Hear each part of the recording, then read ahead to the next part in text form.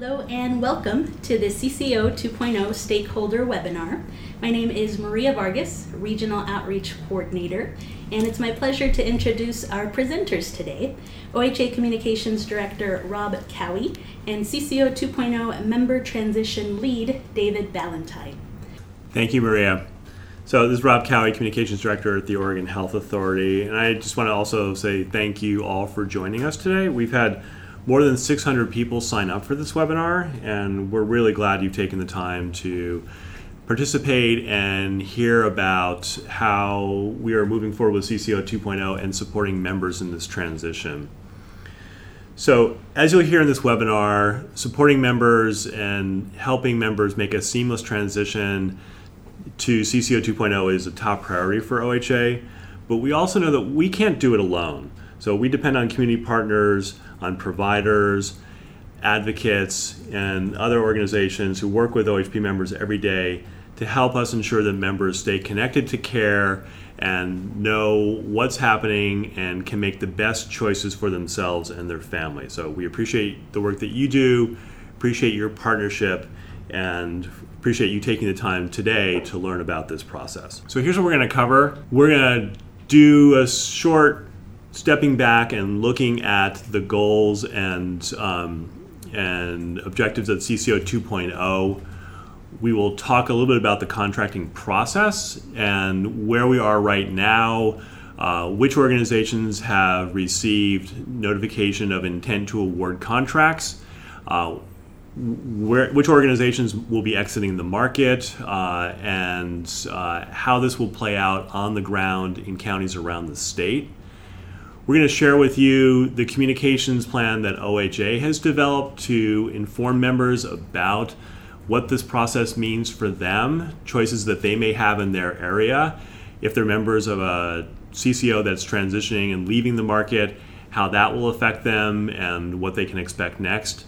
And then we will share some timelines and resources for you so that you can partner with us and ensure that members are well supported. So let's step back and look a little bit at the goals that underlie CCO 2.0. And I think all of us know that the stakes are high in this process. First of all, OHP covers more than 1 million people in Oregon. That's 1 in 4 Oregonians. And in some counties around the state, it's closer to 4 in 10 county residents are on the Oregon Health Plan. And of those million members of the health plan, 8 in 10 are currently enrolled in a CCO. And as we look forward to 2020, the value of the CCO 2.0 contracts will be more than $6 billion in the first year alone. But it's not just about the scale of this effort. CCOs have been a primary catalyst for Oregon's nationally recognized health transformation efforts. As a state, this has been a bipartisan effort that has really been focused on improving our ability to deliver better health outcomes, improve the quality of care, and curb costs in our healthcare system, not just within the Medicaid program and the Oregon Health Plan, but really to be a catalyst to transform the delivery of healthcare across the board in all sectors. And in the first 6 years of this effort, I guess we call CCO 1.0, we've made a lot of progress. So we've seen OHP members have increased access to primary care, unnecessary ED utilization has dropped, more OHP members report that they're in better health, and we've held costs overall to 3.4%. And an OHSU evaluation found that in comparison to Washington on a per member per month basis, Oregon's Medicaid program costs less for the specific services that they looked at. But we still have a lot of work to do, and that's why we're moving to CCO 2.0. We know that healthcare costs continue to rise at an unsustainable rate. Too many Oregonians are in poor health or are at risk. And we continue to have unacceptable disparities in health outcomes based on race, income, geography, and other factors. So to accelerate health transformation and tackle these challenges, Governor Brown identified 4 priorities at the outset of this process. And those priorities are to improve the behavioral health system, better reward providers for improving health outcomes instead of paying for the volume of patients they see, address the 80% of factors that happen outside the doctor's office that shape our health, and these are often referred to as social determinants of health, and reduce costs. So over the past 18 months or more, the Oregon Health Authority engaged in an intensive public engagement process that involved dozens of meetings with advocacy organizations and stakeholder groups, online surveys that involved thousands of Oregonians, an OHP member survey, and ultimately culminated in a 10-city tour OHA Director Patrick Allen took last summer to hear feedback on these priorities and gather input on other things that were important to Oregonians as we move forward to draft new contracts and move forward with health transformation. And over in the surveys, in the public meetings, we heard again and again Oregonians echo these priorities.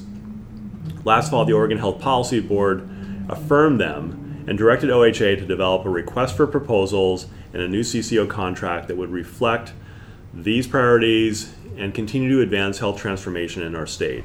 So one of the things that I think we heard loud and clear through the public input process, and I think we learned as an agency in CCO 1.0, is that OHA also needs to do a better job of holding CCOs accountable, and we need more tools to do that.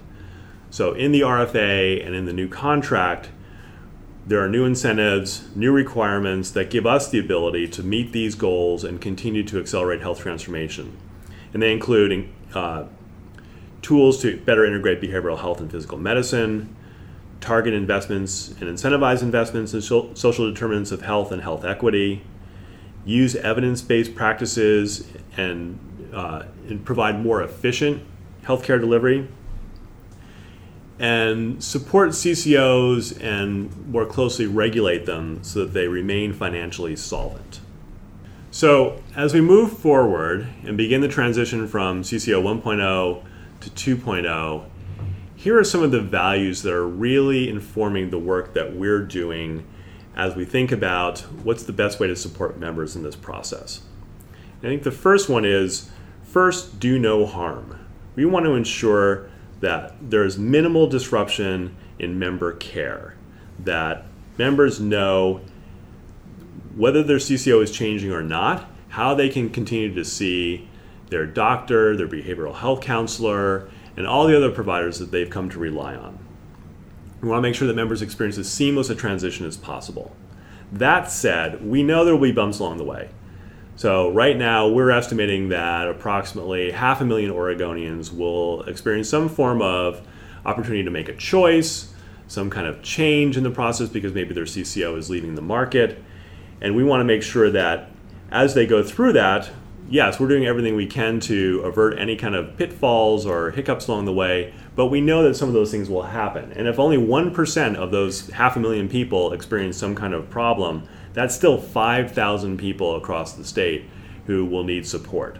So as you'll hear today, we're doing everything we can to try to avert and alleviate those potential problems, but we're really going to look to you to partner with us to help. And so again, we're glad that you're on this webinar today and want to answer your questions and want to hear from you how we can support you in that process. So just a couple of other points here in terms of the values. So we also know that as an agency, we do not have all the answers. So as we've developed our outreach strategies, we've looked to other states that have also gone through large-scale transitions in their Medicaid programs for their best thinking and their experience and their advice on how we can do this well. We have also reached out to community partner organizations that work closely with members and reflect the culture and languages of the communities they serve for input and feedback on the materials we've been developing. And then finally, an important principle is to honor member choice. At the Health Authority, we know that members are the ultimate experts on their care, and they're the ones who are the best positioned to make good decisions about which providers they want to see and which CCO they want to be in. So we're doing everything we can to support members and give them the information that they need so that they can make the best choice for themselves and their family. So let me talk a little bit about how we selected the organizations that receive notification of intent to award contracts. we had 19 organizations submit requests or respond to the request for application that we put out earlier this year. And let me also clarify, this was not a competitive process. So we were not looking for the best application in a given service area. We were looking to contract with any organization that through the application process demonstrated that they could meet the higher bar that we were setting in CCO 2.0. And to determine whether or not applicants could meet that bar, we established a very rigorous and objective evaluation process. So that included looking at whether CCOs were able to coordinate care and integrate care. And we looked at how well could they work with local public health and mental health agencies, community-based nonprofits, how well could they coordinate between levels of care, could they demonstrate an ability to care for special populations, and could they integrate behavioral health and oral health services along with physical medicine.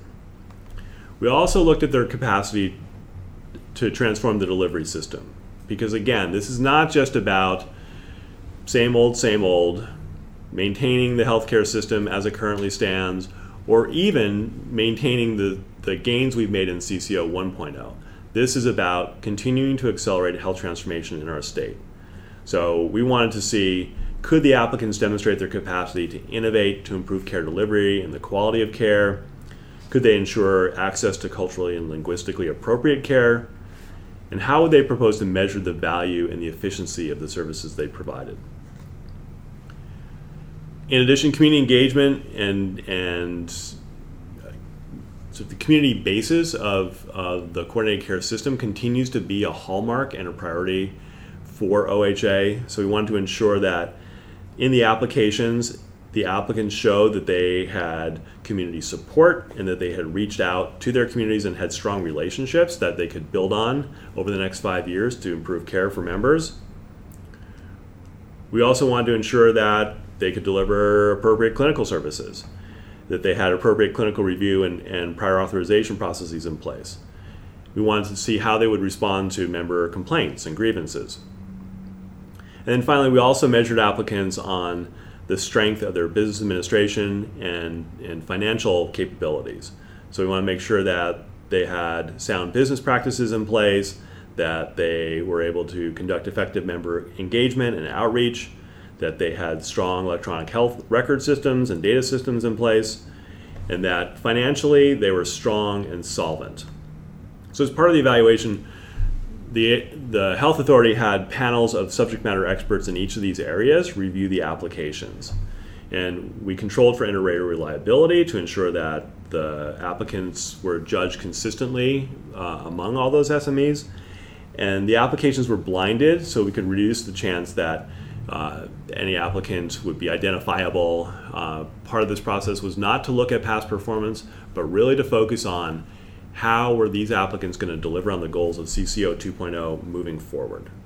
So here are the organizations that received full 5-year contracts, or I should say, let me clarify, received intent to award notifications that the health authority, based on their application, was moving them to the next step to receive 5-year contracts.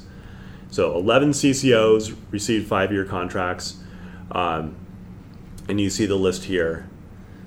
There were 4 applications that did not receive contracts, and one of them was a currently existing CCO, that's Primary Health, which did not pass the financial stability reviews, which I should also add were conducted in partnership with the Department of Consumer and Business Services, which is responsible for regulating the commercial insurance market. So we really looked at their expertise to judge the financial soundness of all the applicants.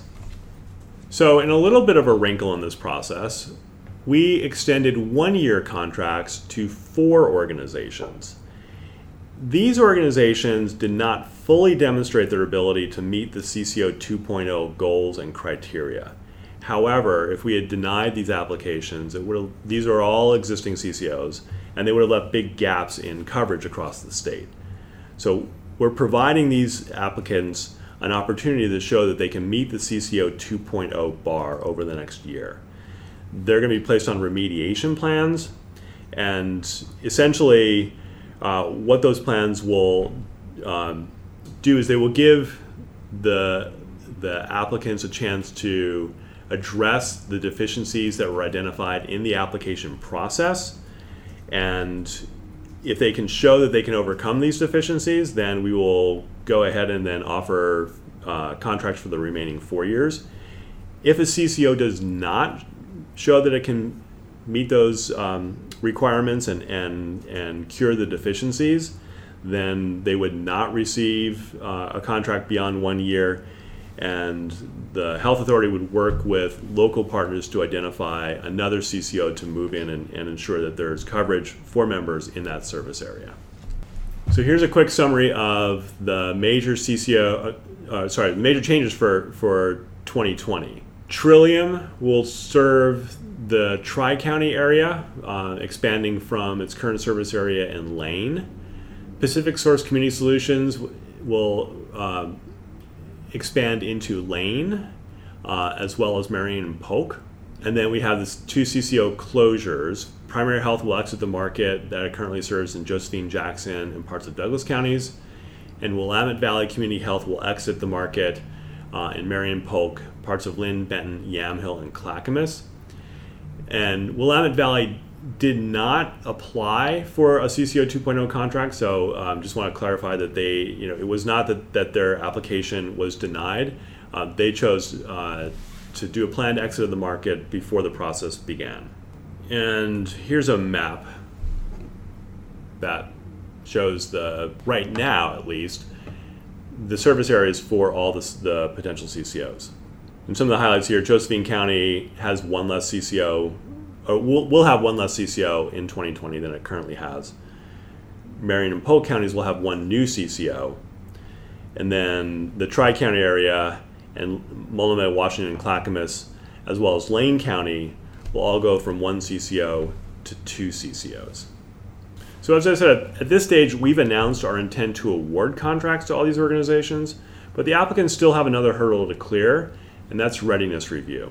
So what readiness review entails is essentially an additional evaluation on whether or not these organizations are ready to deliver the services that they promised in their applications. So that review includes looking at whether or not the CCO has the resources, the capacity, the systems in place to meet all the new contractual requirements. The agency has contracted with a healthcare consulting firm to conduct these readiness reviews, and we anticipate that they will be completed sometime in September. And then the contractor will report to OHA whether or not there are any findings. The agency will then determine, are these findings things that can be remediated and addressed, and we will proceed to issue a contract with those requirements in place. However, if they are of sufficient severity and scope, then the agency may choose not to elect to offer a contract, and then we would work with other CCOs to ensure that there's coverage in that area. So as I mentioned, there are 2 CCOs leaving the market, Willamette Valley Community Health and Primary Health.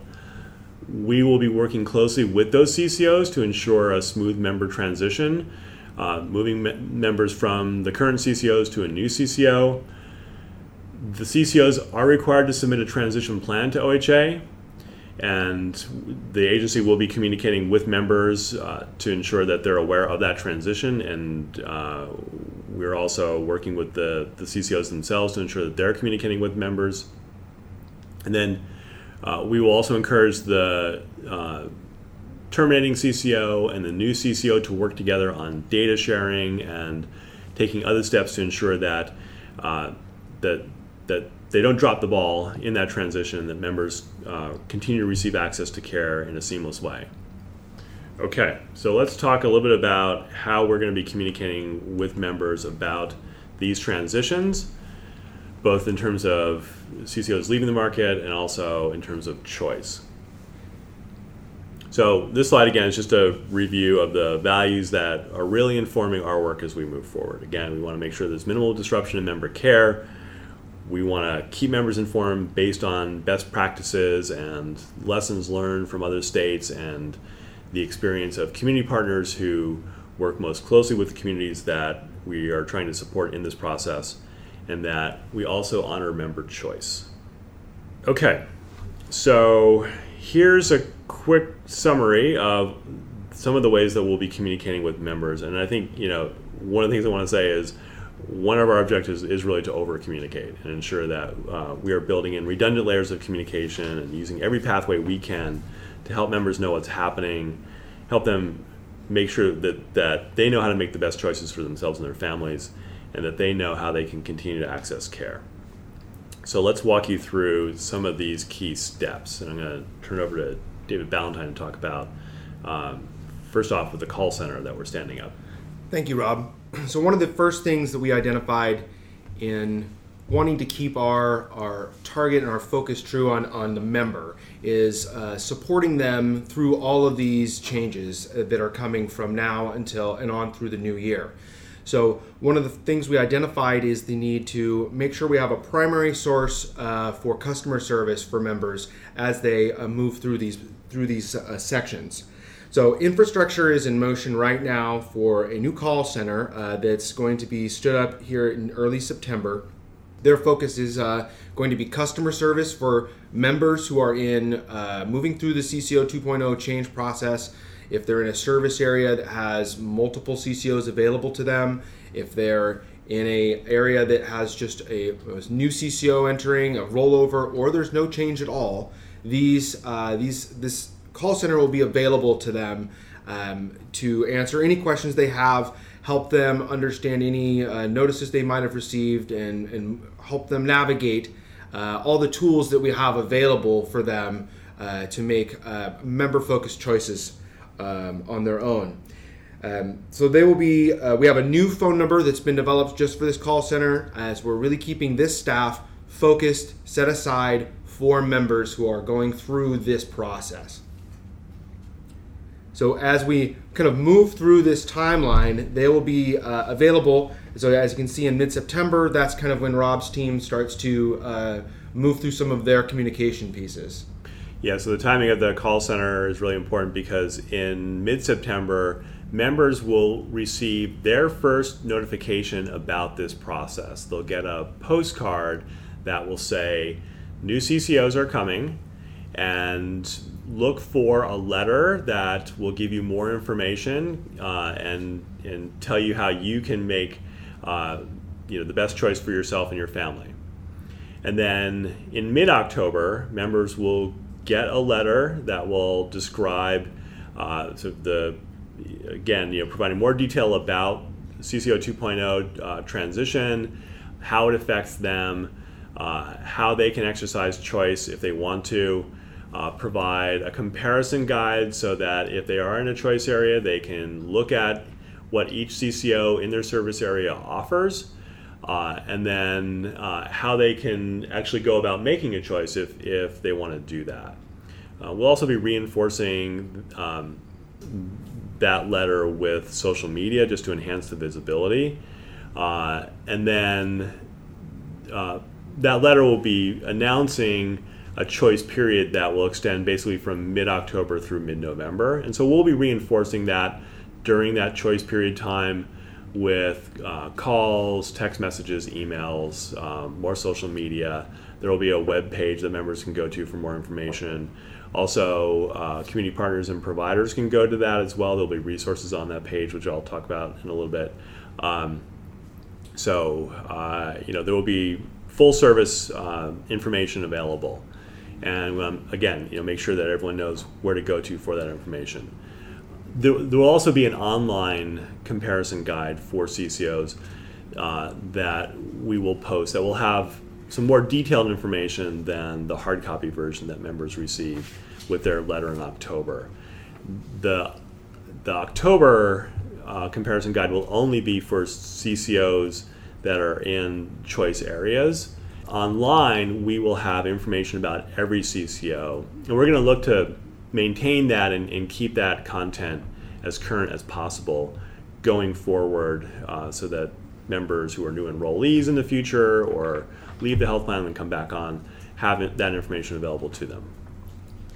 Then in December, Members will receive a follow-up letter that will tell them about, again, remind them that this process is underway, and inform them about the things that the health authority has put in place to ensure that they can continue to access their healthcare providers, their behavioral health providers, their prescriptions, things like that.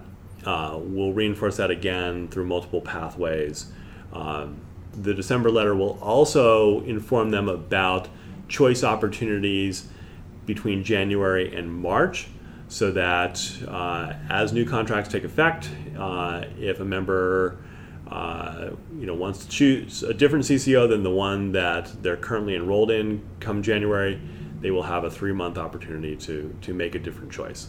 And then finally, CCOs are also an important part of this equation. Obviously, we'll be working with them to ensure that they are sending out new member packets in December.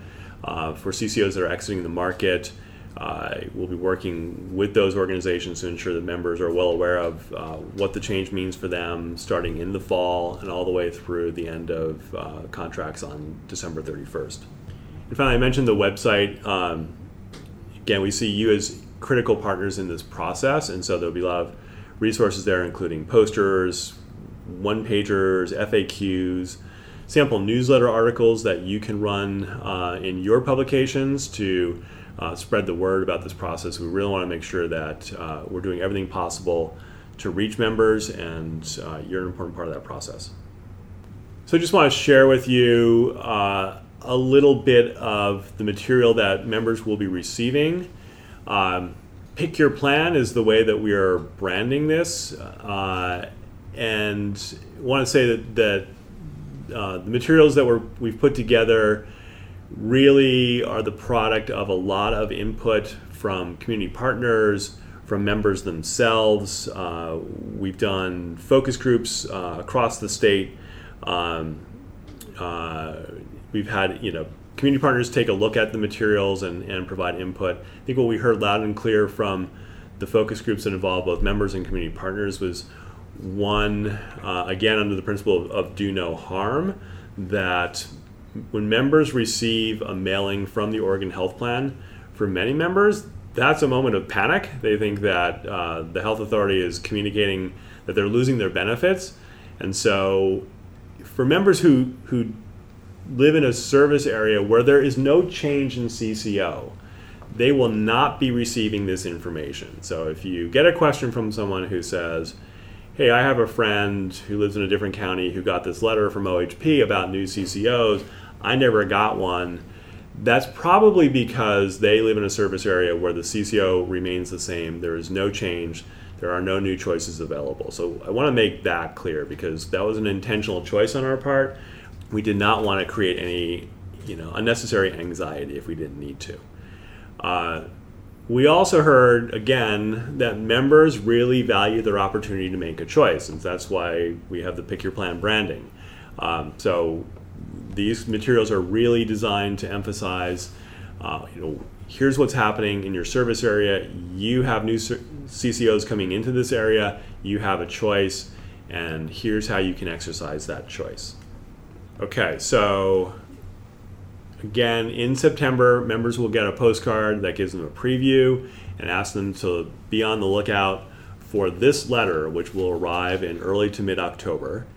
And this letter really has 3 key messages. The first is, again, something's happening, that there are new CCOs coming to your area. So as part of our effort to ensure that we do not disrupt care for members, the health authority has taken the step of matching members to the CCO that best contains their current providers. And so we've gone back and looked at the last 15 months of utilization experience and identified who is the primary care physician, behavioral health counselor, other providers that a member and their family members have used and developed relationships with. And so based on that, we have assigned members to a CCO. So let me just say a little bit more about that. Now let's say there's CCO A and CCO B. For a situation where the members providers are predominantly in CCO A rather than CCO B, it's a pretty simple choice. They'll be pre-assigned to CCO A. If a member's providers are in the networks of both CCOs, then there will be random assignment. So that's how it will work. However, again, we want to make sure the members have the opportunity to exercise choice. So part of this letter will be informing them not just of their assignment, but also to say, if we got it wrong, or if we assigned you to a CCO that you'd prefer not to be in, you will have approximately a 1-month period in the fall to undo that choice. And then the letter contains information about where they can go to make a different choice. And I'm going to turn this over to David to talk about the online tool that members can use and providers can use and partners to help make that different decision. So one of the focuses at the call center is there's been training developed around CCO education. We feel like we have an opportunity with every member in this process to also keep striking the chord around what CCOs offer, what they have available. And part of that is moving them through the process, and if they would like to make a different choice, helping them use the tools that we have.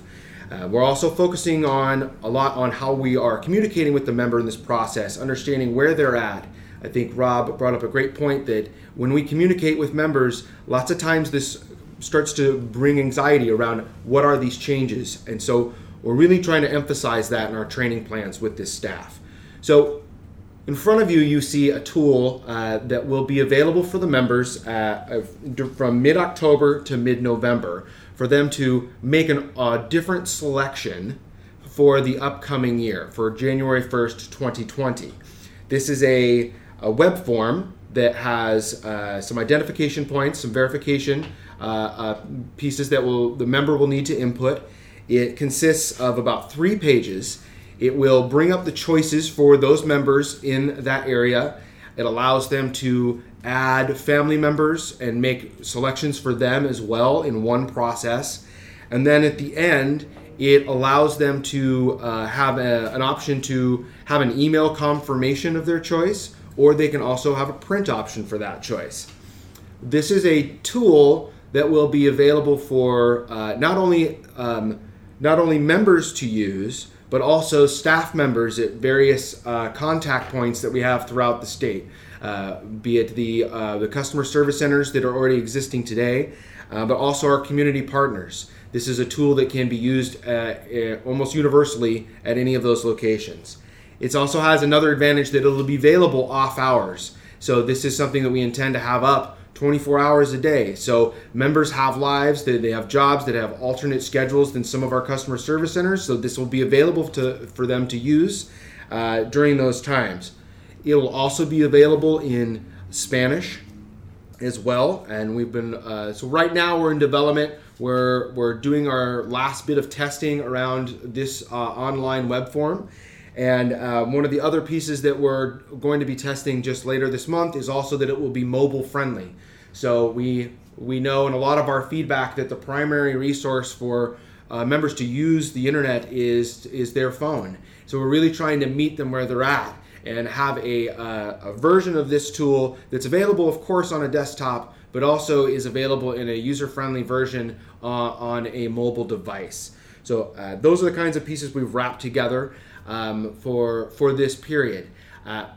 Later in September, we're also going to have an additional web form available that will it'll go through a training guide for using this web form and assisting members, and that will be hosted for community partners in late September. So that's another piece that's coming a little further down the way.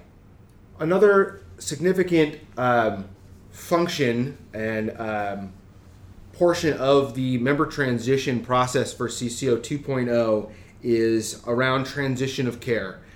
We have a We have an intent to help members as they transition from one plan to another to be able to have a stability and a continuity of care through this process. We have some pieces here that we're going to walk through that will kind of show what we will be doing to help members through this process when they are in a new plan. For our prior authorizations, they will be honored for 6 months for physical, oral, and behavioral health and prescription drugs. For members, we also want them to be able to continue to see existing providers regardless of service area and network for up to 90 days for primary care. And then for behavioral health, we're extending that further to 180 days. Part of this means that the CCOs who are receiving members are going to need information, right? They're going to need data around the members' utilization history. So we are working to send claims and all fee-for-service data to those receiving CCOs. We are also working with other stakeholders on solutions to transfer the CCO-originated information. The intent is to connect all of that information to the receiving CCO so they have what they need to continue those services. The next portion around transition to care is looking at what the CCOs are expected to do during this process. We're asking the CCOs that they work closely with each other to coordinate services for any member who's transitioning, and creating any data sharing agreements that are required as necessary, and really focusing on populations at risk. And they will be considered the most closely to ensure that those continued services are we don't have any issues with access. We have a work group that we've convened from now and through March with the CCOs to work and collaborate on how we will support each other. We're developing this team will work on developing solutions. It'll work on testing and then implementation. So we have the right support systems in place so the CCOs can communicate with each other, so we can communicate with them, and really keep the members' care in our primary as our primary focus during this process. Okay, so here's an overview of the process. I want to make sure that we leave plenty of time for questions, so I'm not going to go through this in detail. But in general, purple is the contracting process. Yellow is rulemaking that's underway. The teal color is outreach and communications that we're doing to inform members, and then orange indicates the periods of member choice. And then, as David covered, the magenta color is the transition of care. So you will have access to this slide deck. And I definitely encourage you to take a close look and acquaint yourselves with how this is going to roll out. I think just one thing I do want to highlight, October 1st is when we will be moving forward and issuing notices to proceed for CCOs that cleared the readiness review hurdle, and then moving forward to contract, and then January 1st is when the new contracts take effect. Okay. Here's the most important slide in this presentation, and that's really our call to action and our ask to you to help members through this process. So if you are participating today as a community partner or a stakeholder who works with members, one, we want to make sure that you're well informed so that you can help guide members through the choice process. You can tell them where they can go to get information, to compare CCOs, that they know how to access the web tool and exercise choice if they choose to do that, that they understand the allocation process and how they were assigned to a CCO, and they have the opportunity to evaluate whether or not that was the right choice for them. As David talked about, transition of care is critical, and please make sure the members are aware of the protections we've put in place to ensure continuity of care over the transition period from current CCOs to new CCOs. And then we ask that you share your input with us Tell us what you're hearing in your community. What are members experiencing? Do they have questions? Are there points of confusion that we need to clarify? So I want to encourage you to stay informed, stay involved, and share your input. And then if you're a provider, pretty much the same drill, except that, again, continuity of care is really critical. So please encourage your patients, help them understand the things that are in place to ensure that they can continue to see you, other providers that they rely on, access their prescription medications, know their rights during this process. As members are making choices, again, continuity of care is really critical. So if there are CCOs that you are contracted with and that they've come to rely on you as a provider, let them know which CCOs are operating in your area and ones that you're affiliated with. And then last but not least, also we encourage you to stay informed and provide your input to us, because we want to make sure that we get this right to the extent that we possibly can, and we need to hear from you to make sure that we do that. So here are some of the ways that you can stay informed. Again, in the slide deck that you'll receive, you'll get active links that you can click on, but please check out our website, our dedicated CCO 2.0 website that will have a lot of information for community partner organizations and providers. Specifically, we'll have links to the comparison guide and the web tool, all the information that a member needs, that a provider needs, and a community partner needs to help navigate this process. The OHP website will also include links to the CCO 2.0 website where members and providers and partners can get that information. We have a regular monthly Oregon Health Update newsletter that is chock full of great information about health policy in Oregon, and that will be a place where we will regularly feature content about CCO 2.0, particularly as we move forward through the readiness review and the contracting process, and then move into the actual implementation of CCO 2.0. So that's a great resource. If you haven't signed up for it already, I encourage you to do that. And then follow OHA social media, where we will be regularly reporting on this work. And last but not least, before I say thank you, I just want to say that we will have a survey following this webinar. And again, really appreciate your feedback and any ideas that you have on how we can support you and members in the process. So thank you all for participating, and now we will take some questions. Yes, there have been some great questions.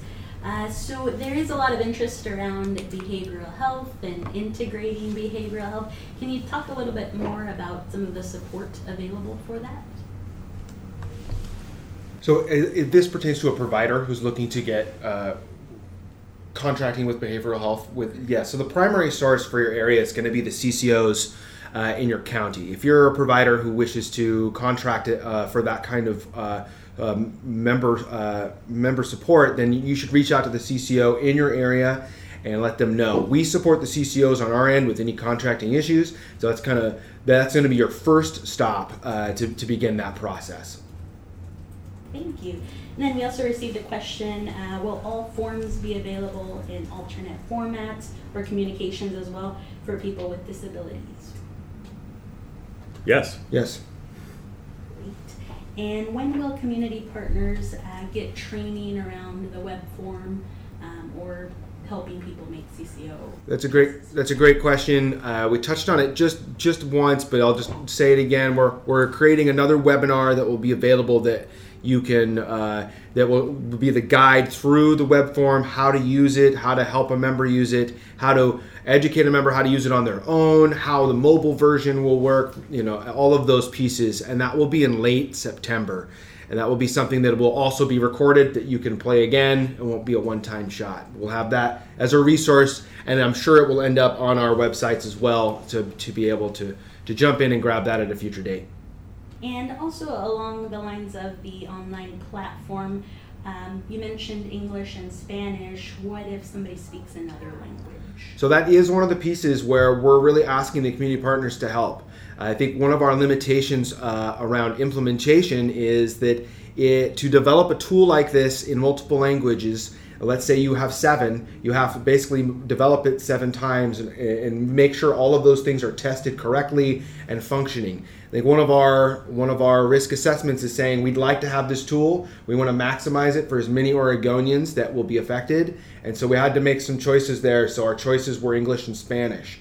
So we have staff available in our call centers to help. We'll have our translation services, and then we're asking our community partners to assist folks who need that one-on-one help, who need that those different variations of assistance. We're really asking that be one of the pieces that you help us with.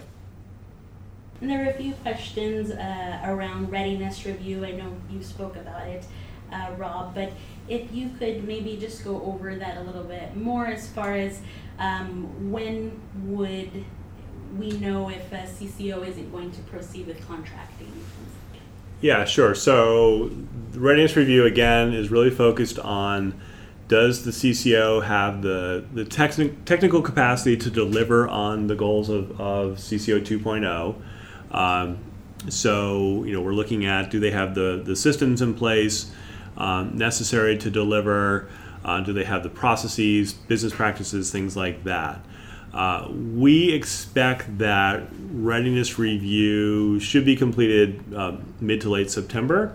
It is currently underway right now, and it's an extensive process, but we're confident that we'll complete that process and then look to announce complete, full contract, awards by October 1st and have those contracts in place.